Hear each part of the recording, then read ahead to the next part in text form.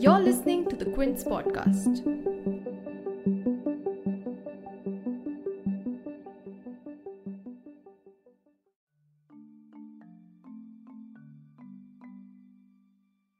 Laid back, insufficient, and unprepared are just some of the words used in a report by the Parliamentary Committee of IT to describe the efforts of the Union Communications Ministry in rolling out 5G technology.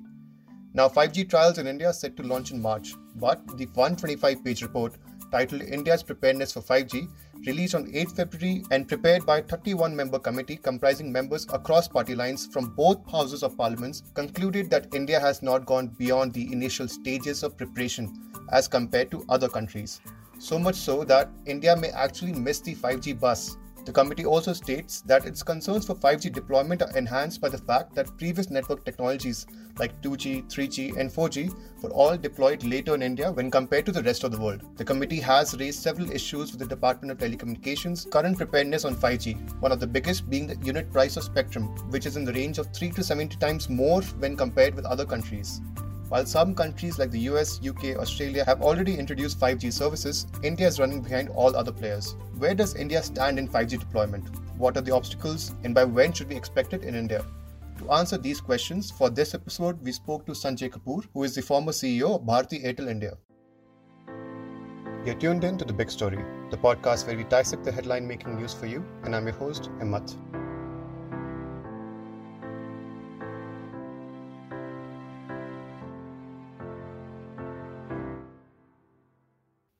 Now, the report was made after the committee heard views from several players, namely the Union Ministry of Communications, Cellular Operators Association of India, and the Telecom Equipment Manufacturers Association. The committee also took evidence from the Department of Telecommunications and Telecom Regulatory Authority of India twice. It also called on telcos including Reliance Jio, Vodafone Idea, and Bharti Airtel Limited. As we said, the standing committee raised several concerns, but the key issues are regarding the delay in setting up of support structures for 5G, the auction of spectrum to telecom service providers, and the unreasonably high price of spectrum, which the TRAI has quoted to be Rs 492 crore per megahertz. Now, for the uninitiated, here is a brief explainer on what is 5G. Think of 5G as a 100 times faster version of 4G. Just like 4G, 5G is also based on the same mobile networking principles. According to Qualcomm, 5G is capable of delivering speed up to 20 Gbps with a 100 times increase in traffic capacity and network efficiency. To give some context to that speed, imagine downloading a full HD movie in just 3 seconds or playing your favorite videos in HD without any buffer. That's how fast 5G is.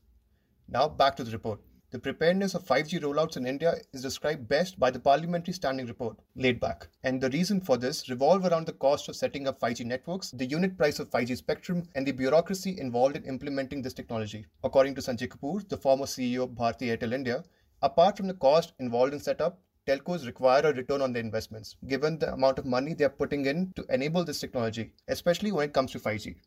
The cost of the raw material, which is spectrum, is so expensive in India compared to the rest of the world. Unlike 4G, 5G consumes or will take at least 100 megs of spectrum per operator. That in India, under the current terms, would be close to $8-10 billion, which is exceedingly expensive for the returns that they get on their capital deployed. And finally, and more importantly, it requires a complete restructuring of the backhaul and access as well. We could do away with 200,000 cell sites for towers for 4G, but for 5G, because it's going to move a lot indoors and based on use cases, there'll be much more densification that will be required. There are 3 basic propositions for 5G. There's high speed, there's latency, and there's Internet of Things. If I need to have a proposition of latency, I cannot have any dark holes. If there's a dark hole, then latency loses its meaning completely. And especially Internet of Things. Can you imagine there's a machine that I've installed somewhere that's connected and I am in a blind alley or a black alley, then how do you service that machine or device? So it becomes very difficult. So it's a challenge. So we need more sites like rest of the world is doing. We need more indoor coverage. We need sub-gigahertz spectrum to do it. We need 100 megs of spectrum to manage capacity. And above all, we need right of way for fiber, because with 5G, there'll be densification of fiber. Without fiber to carry so much of traffic back, is going to become a nightmare. So I think we are challenged on all fronts, and that therefore you see that operators themselves don't seem to be very keen to be bidding. Everybody talks about being ready in some form or the other. Of course, incrementally, any equipment that you deploy today will be ready for the next generation to some extent. But does that mean they can switch on a button and launch 5G tomorrow? I think somebody must be kidding. So what is required to set up 5G in India? As Mr. Kapoor said, it is not as easy as flipping a button. 4G was an incremental setup on the existing networks, thus did not require any large capital expenditure. 5G, on the other hand, is a high-capacity network and requires a lot of support infrastructure in terms of fiberization of our existing cell towers. Currently, in India, only 20-30% of our cell towers are fibered. The report also highlights another issue, which is the bureaucracy involved in laying optical fiber wires in India. Approval from multiple agencies, from state governments to residential welfare associations, are required to lay wires, and these vary according to cities and states. The TRAI in the Standing Committee report recommended that states should make amendments in the Municipality Corporations Act or the Panchayat Acts to allow for speedy deployment of 5G. Another looming issue with 5G is the technological advancement in the network by Chinese companies like Huawei and ZTE, who are also one of the contenders for the 5G trials. According to the report, there has been a growing reluctance by other countries to allow import of Chinese 5G technology due to security concerns. The UK and US have already banned Huawei over the same. The report states that adequate precautions should be taken before installing telecom equipment from Chinese sources, and that inbuilt safety measures should be put in place. But should India take the Atmanirbhar route and build the technology ourselves? Is there an upside to using Chinese 5G technology? Mr. Kapoor weighs in. What the government wants to do on Atmanirbharta cannot be debated from a philosophical viewpoint. Of course, every country should aim towards being Atmanirbhar. But here we are playing with very contemporary technology, and we cannot afford to go wrong or substandard on what we produce. So as long as we can produce anything that compares with the rest of the world, because nobody is going to give us any benefit of doubt to say, oh, because you manufactured in India, I will allow you to have substandard stuff. Nobody will allow you. The customer expects the best service. The international content providers and people who bring in all the content from all over the world want the best technology for best customer experience. So I think everybody has very high expectations. But you cannot wish away the fact that why is India not Atmanirbhar on these things? We should be, if we can. So I have no problem with that. I think the timelines is only the issue. Will we take, because companies like Huawei got created over probably 2 decades. It took about 15, 20 years to create those companies with full backing of the state. And they mastered. When they came in, we thought they are only price players, but over time they really became technology experts as well. And today, many believe that in 5G, they are second to none, right? They're as good as the game gets, and their investment into future technology is also great. So they were fully backed. So if they can do it, we can do it. But I think it will require a lot of might from the government to back somebody fully to say, okay, go build something that's world-class for the whole world. And then, we can be really dependent on what we produce.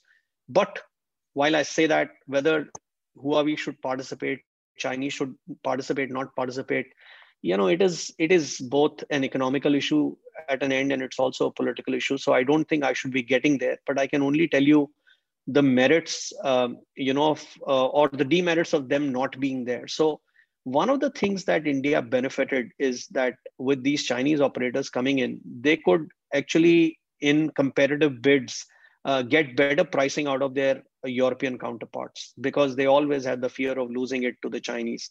Chinese came in, they didn't take all the networks, but it definitely brought the price of technology down for existing players. And with such a player missing, that pressure goes away. So will the Europeans get back to their pricing, or will they continue to support us now that the prices are down at much more effective? Only time will tell you. But the world has seen that as the structure of the industry changes from an oligopoly to a duopoly, then pricing of 5G tends to go setup up. and the price of spectrum is a big contention for telecom companies. But the problem of affording 5G technology is not limited to telcos, but also expands to the customer's wallet. Now, if you're thinking that your existing 4G smartphone can support 5G, the answer is sadly no. However, there are a wide variety of 5G compatible smartphones which are already available in the market, though on the higher end of the budget. But Reliance Jio is planning to introduce a 5G smartphone for less than Rs 5,000 and is estimating to reduce the price further in the range of Rs 2,500 to Rs 3,000. 5G will not only make our smartphone experience better, but will also open up avenues for advancement in other fields like medical, infrastructure, and even manufacturing. But with the extent of intrusion of technology already in our daily lives, should privacy regulations change? According to Sanjay Kapoor, privacy policies should not be limited to the current state of technology, but should be modified with change. 5G is a new era. It is an indoor era. It is a used case era. It is an era of great experience. It will give you applications that may not have been possible on previous technologies.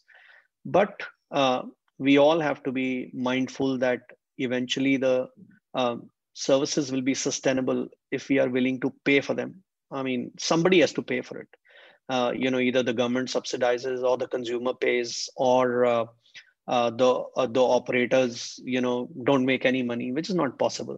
So I guess India clearly has a room where we need to pay for the services that get accorded, and as long as we are willing to do that, which we should be, because it's roti, kapda, makan, and Wi-Fi now. So if that is the pegging order of Maslow's hierarchy, then I think we can't live without this technology. And if we want a great experience, then we need to pay for the experience. And of course, regulation needs to make sure that we are not cleaned up. And for that, industry structures help.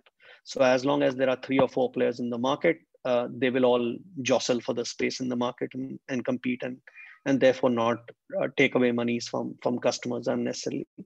And if that changes where it's only 1 or 2 players, then it becomes more closer to monopolistic, and therefore the customer ends up paying per force more amount of money. I guess we have got road to cover, but right now we really need to get onto a playing field where it makes sense for the companies that are getting into these businesses to be sustainable, so that they can provide great experience and service to us going forward. Maslow's hierarchy of needs may have an impact with the introduction of 5G speeds to our homes and our devices. But given the realities and history of setting up new networks in India, the only question right now is, when would we get to use 5G? If you liked listening to this episode, please subscribe to The Big Story for episodic updates. We're available on Apple, Google Podcasts, Spotify, JioSaavn, and most of the other popular podcast streaming platforms. For other podcasts, please log on to the Quint website, and for any feedback, please shoot an email to podcast@thequint.com.